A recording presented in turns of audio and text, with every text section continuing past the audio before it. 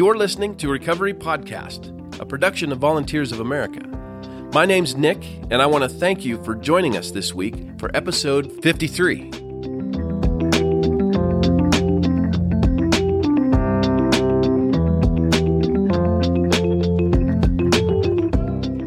At Volunteers of America, we are a ministry of service, seeing broken people physically, emotionally, and spiritually healed and thriving in their lives. Our team brings you Recovery Podcast twice a month with stories, interviews, and insights for all those seeking to live their best life. It's our goal to inform, engage, and inspire all who listen. Subscribe to this podcast on whatever platform you use to get it delivered twice each month. If you like what you hear, please subscribe and leave us a review. It helps so much. And now for this week's episode.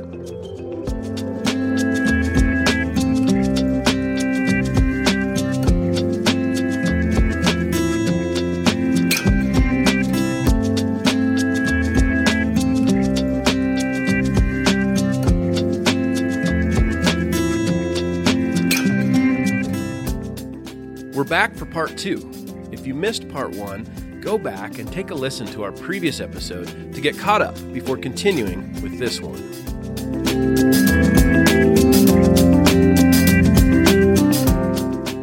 Do you think there's, we talked about a little bit more specific tools maybe for the individual in grief within their own recovery, but what about those that are watching this process? Any tools or thoughts that you would recommend for somebody that's standing on side or trying to walk alongside it with somebody? Well, I think number one, what we're saying is honor your own grief. In an ideal world, the person who is in the recovery would be able to make amends or would be able to process the fact that their behaviors have hurt you. They might not be able to do that in a real world. Yeah.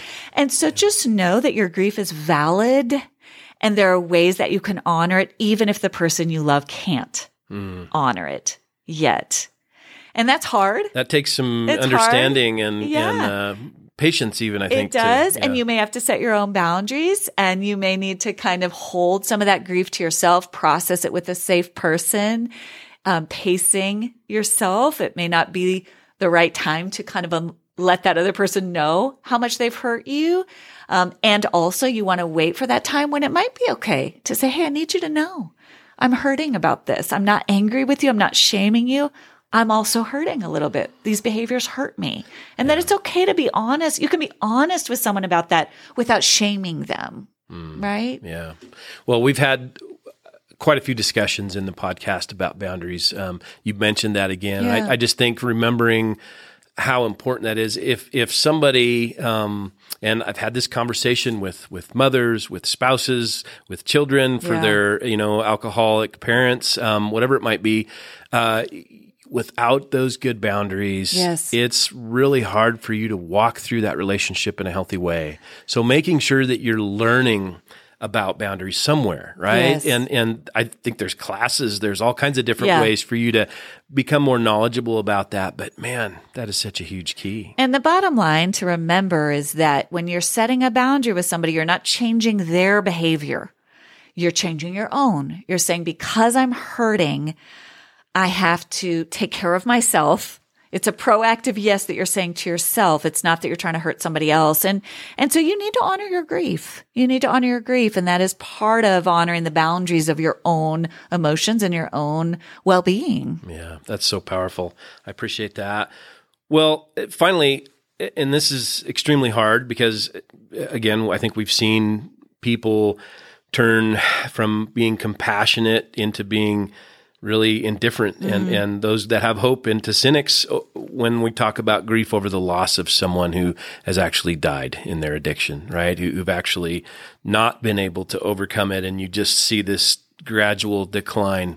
And what a painful thing. We don't want to take away from any of the grief that's happened there or limit the opportunities for grief.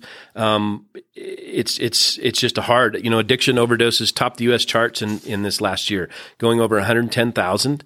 Mm-hmm. So they're leading, and that's not including all the other fatal accidents due to addictive lifestyle choices. It's it's monumental. It's a bigger issue than we can imagine. So there's a lot to grieve about. You shared, and I thought this was great, so I want to bring this up and have you speak to this a little bit. But you shared about gently allowing pain in to give room for the healing process. Why do you think that's important? What would you want to share about that? Yeah, what you're saying is so important, Nick. That cynicism, that hardened heart kind of gets back to the I'm immune to grief, right? That's a protective mechanism. It's because it hurts too much. I like to say I actually heard this from Mark Robertson, who is a friend of the VOA and was one of my first counseling mentors. He said, the bolder the armor, the tenderer the heart. And so probably the more cynical we get, the harder we get.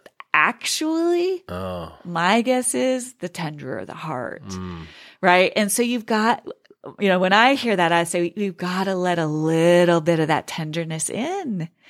What are you afraid of in feeling the hurt of that loss? That the hurt of that's so painful to watch somebody literally lose their life in this addiction.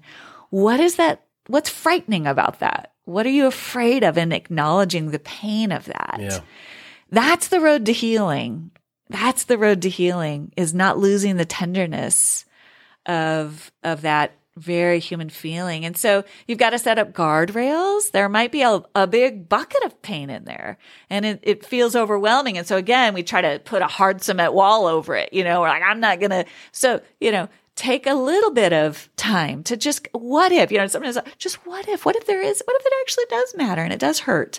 And there is some grief under there. Yeah. Yeah. Those are important things. I've had a lot of dialogue with people who, they just don't understand even how to begin, I think, the process, right?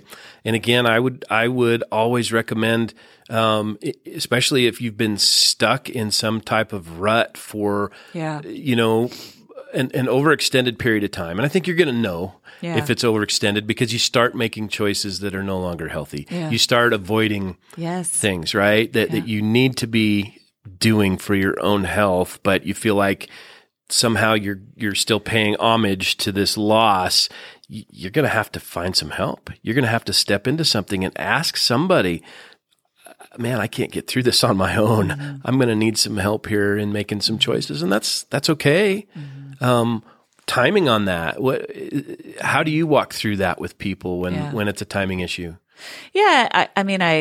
I think we all need those, those seasons. We need that. Sometimes there's two extremes in our culture. We rush people too quickly to, move on, move forward, get past it. That's not helpful. And then sometimes time doesn't always heal. It's what we do with the time when we're grieving, right? Are we actually grieving, which is we're tending to the pain, we're nourishing ourselves, we're bringing in good sustenance. If you think about a plant, that's going through a dry season, it needs more care, it needs more water, it needs more nourishment to come back to vibrance. And that's what we need to be doing. And so it's neither extreme. It's neither, just trying to push ourselves through it, but nor is it this other extreme of kind of just almost wallowing in it, or almost just, kind of just letting the grief in and of itself, or the sadness or the bitterness or whatever in and of itself become its own form of an idol in a way, right? That can also happen. I see both. And so again, it's this middle ground of nourishing yourself through the grief, of holding hands with the sadness on one side, but with hope on the other. And what are those both things are there side by side, honoring what's hard, honoring the pain right here, and honoring what are the good things in my life? What are the things that are beautiful? What are the things I'm grateful for? And honoring those two things side by side. So some examples are to notice what does bring your heart just a little moment of relief. Is it music? Is it movement? Is it creative project? Is it fishing? Is it being outside? Is it nature? Is it gardening? Those are your guideposts. You need those. Those are the things to grab onto. Is it a specific person? Is it being with your kids, right? When you're dealing with grief, it is so important to create the time and the space to both honor what's legitimately hard, the things that you've lost, while simultaneously nourishing yourself and being intentional about bringing in those nourishing activities, those things that are good for you, those things that bring you relief. It's the both and of that. So as you honor the grief with time and with intention, it will start to soften. It won't necessarily go away, but it'll become this beautiful aspect of who you are. It helps you remember, oh, I'm hurting. I need to care for myself. What are those things I love to do? We talked about being proactive. What are those 5 things? You said fishing. For me, nature is a huge one. But what are those things that I do for myself when I feel this way? You slow down. You get a little bit easier on yourself. You get more compassionate with yourself. You start to nurture yourself, right? And that's really hard, I think. Talking about our area where we live here, right? It's really hard for people to do that because there's such a driven, independent spirit that people have. And we see this all the time. Going to just pull up my bootstraps and keep going, right? And yet we have to know that in this process of grief, we have to love ourselves. Yes. We have to give ourselves a little mercy and understand that that's an okay thing. And what does that look like for us? It actually slows us down. It's funny as you're saying that because often when we're trying to get rid of it, we're going into that adrenalized fight-flight mode of like, I'll just go run 6 miles or I'll go pump iron at the gym or whatever. Those are not bad things. But honestly, when we're grieving, we're pivoting to a more of a nurturing presence. And if you think about, again, I always think about a young child who's hurting. What do? You hold them in your arms. And you might even share, you might say, hey, do you want to go get ice cream together? Do you want to go listen to some music together? Do you want to go take a hike together? I'm going to be with you as you're feeling this way. That's what we learn to do with ourselves through these activities that we've brought in as replacements for the numbing. Yeah. I love cooking. Yeah, I love that. And cooking is such a therapeutic thing, right? Because not only are you going through the process of preparing all your things and cooking, and you can have some time, especially if you do it with another, like I love to do it with my wife. Yeah. We cook together and it's just this enjoyable conversation. And then you get to sit down and eat the meal together too. So it's this whole process of just grace, I think. I call it kind of minding your mind time. Those things that we do where you're kind of focused on something, but you're able to kind of notice, what am I feeling? What am I thinking? What is hard right now? And you're doing something that's sort of enjoyable while you're noticing. I think animals are a big one for people, being with animals, dogs, pets, horses. If you have a chance, anything like just that really grounds you in beauty and in goodness, while you also are present to the things that are hard. Recovery Podcast is focusing our episodes in November on the topic of grief. This theme runs through addiction and recovery in multiple ways, from the loss of loved ones in their active addiction to walking away when boundaries weren't respected, and even those of us grieving the loss of our old life in addiction as we walk in the newness of recovery. Dr. Alison Cook, author of Boundaries for the Soul and her new book, The Best of You, will be our guest as we share stories and discuss insights to help us all grow and heal with the Lord's guidance. And don't forget to like and share this with your friends. You never know who needs to hear hope today. Yeah, I think sometimes too, I've had this discussion, they can get angry at God. Yeah. And so this time where we really need to be drawing closer to God becomes, well, I'm mad. I'm mad at God because I feel like the loss could have been avoided. He should have done something. Right? Yeah. He should have done something. If he would have stepped in.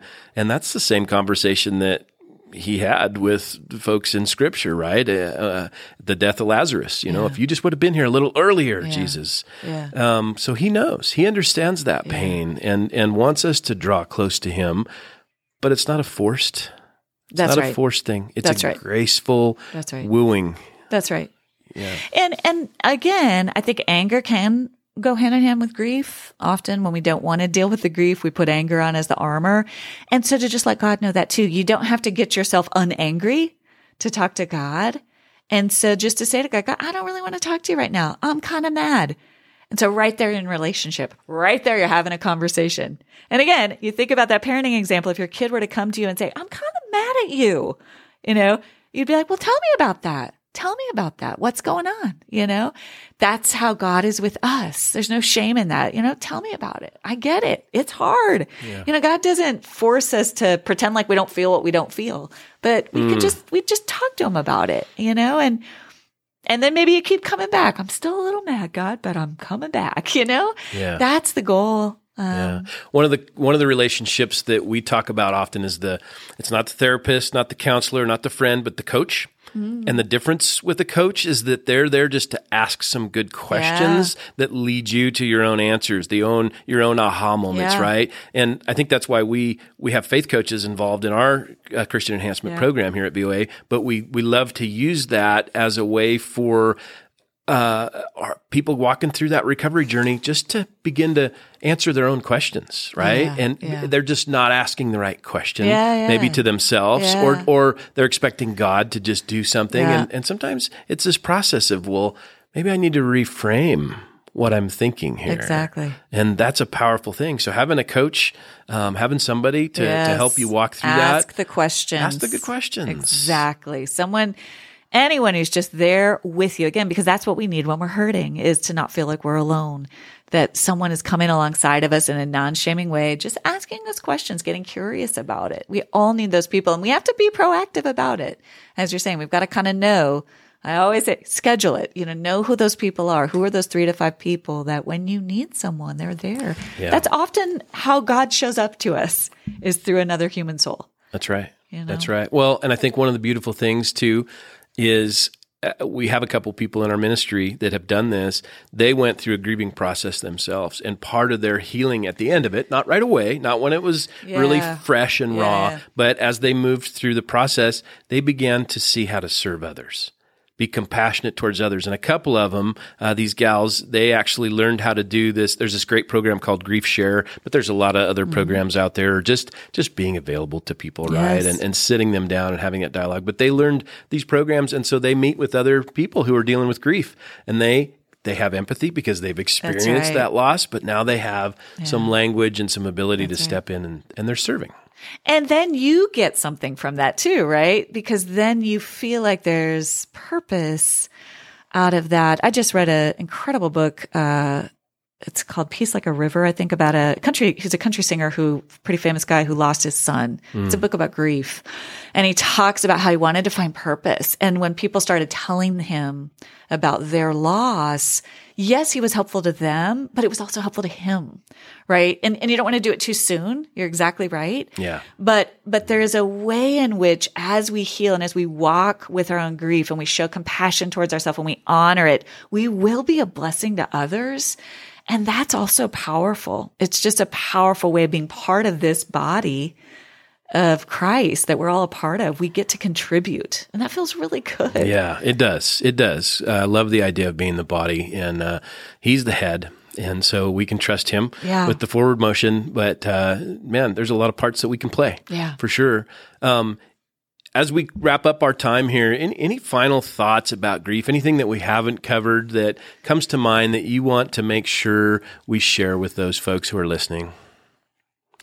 Just that you would know that the grieving part of you is beautiful to God. It's a beautiful part of you that I hope you will take some time today, even as you're listening right now, and just honor it and just maybe think about a place in your life, something you could do, an activity, almost like take yourself on a little grief date, a little opportunity to just a place that you love, that's nourishing to you. Where is that place? Who is that person? And just do it. Take a step and just let someone know, or at the very least, let God know. Yeah, there is a part of me that's hurting, that's sad, that's grieving, and just take a step toward honoring that part of you right now. I wanted to take a moment to thank you all for listening. The more you like, follow, and share these episodes, the more individuals we reach, and potentially the many more who choose to walk out their own recovery journey. Grief is a difficult topic for many. It reminds us of loss and dark moments in life. For me, I think about this idea of finality. Walking out my own addictive behaviors through recovery, I've had to wrestle with giving up certain habits for the final time. It's like closing a door to the past that I know can't be opened again if I want to live my best life. I lost both my parents before I was 40. It was a very difficult time. I often pondered the finite nature of my humanity. Well, it's been over 12 years, and I still grieve losses that come from their absence in my family's life. There have been many, many more moments of grief, loss, and trauma. All of us have experienced this as we move through life. Yet, here's the beautiful part. God has used the recovery process to sustain my every need. I get to rely on Him when the grief becomes unbearable. 1 Peter 5:7 tells us that we can give all of our worries and cares to God, for He cares about us. I go to Him in prayer and meditation, and He has always been faithful. Even though we all sense that finite part of our humanity, God reminds us that He is eternal. And because we get to be part of His adopted family through Christ's death and resurrection, we too will live in eternity with Him. Many times it feels all too easy to slip away into isolation, trying to soak up grief like a sponge. And there, every time, God has shown me that I'm not meant to walk this recovery journey alone. Solitude is a good thing in right doses, yet we are all created to do life together. We need each other for encouragement and accountability. That's why we've taken the month of November to highlight the reality of grief in our recovery walk together. Whether you've lost someone close to you or you're in the midst of turmoil and separation from family and friends that's just so common in the toxic world of addiction, you need to know that you're allowed to grieve, that you need others to be around you in that process. If you're listening to this podcast and recognize your need for help, I want to offer a few suggestions as we close. First, reach out to someone that you know who will listen. Maybe they won't have all the answers, and that's okay. They can encourage you and allow you to have a voice. Secondly, if you're using addictive chemicals or toxic patterns to cope with your grief, please reach out for help. You can go to our website at www.voanr.org to see all kinds of options for support. Or you can call 1-866-GET-TO-VOA to talk to someone about options. If you want to ask for prayer or you have questions about this recovery podcast, would you send us an email at ministry@voanr.org? Again, that's ministry@voanr.org. Finally, if your grief has led to thoughts of suicide, I'm going to ask that you immediately reach out for help.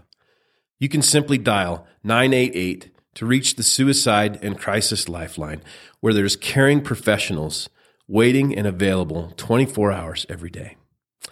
We are so honored to continue to offer Recovery Podcast, and I pray that this has been an encouragement to each of you. Thanks again for your time and your wisdom. What a unique opportunity. It's a challenging topic, but a very thoughtful topic, and so I appreciate it. And I thank you, all of our listeners who have stuck with us. Once again, I pray that this episode gives you some inspiration, some courage, some understanding around grief, and that if you're dealing with it, I hope you reach out to someone and talk about it and share your grief experience, because not only is it healthy for you, it might be healthy for someone else as well. So God bless you. We'll talk to you again soon.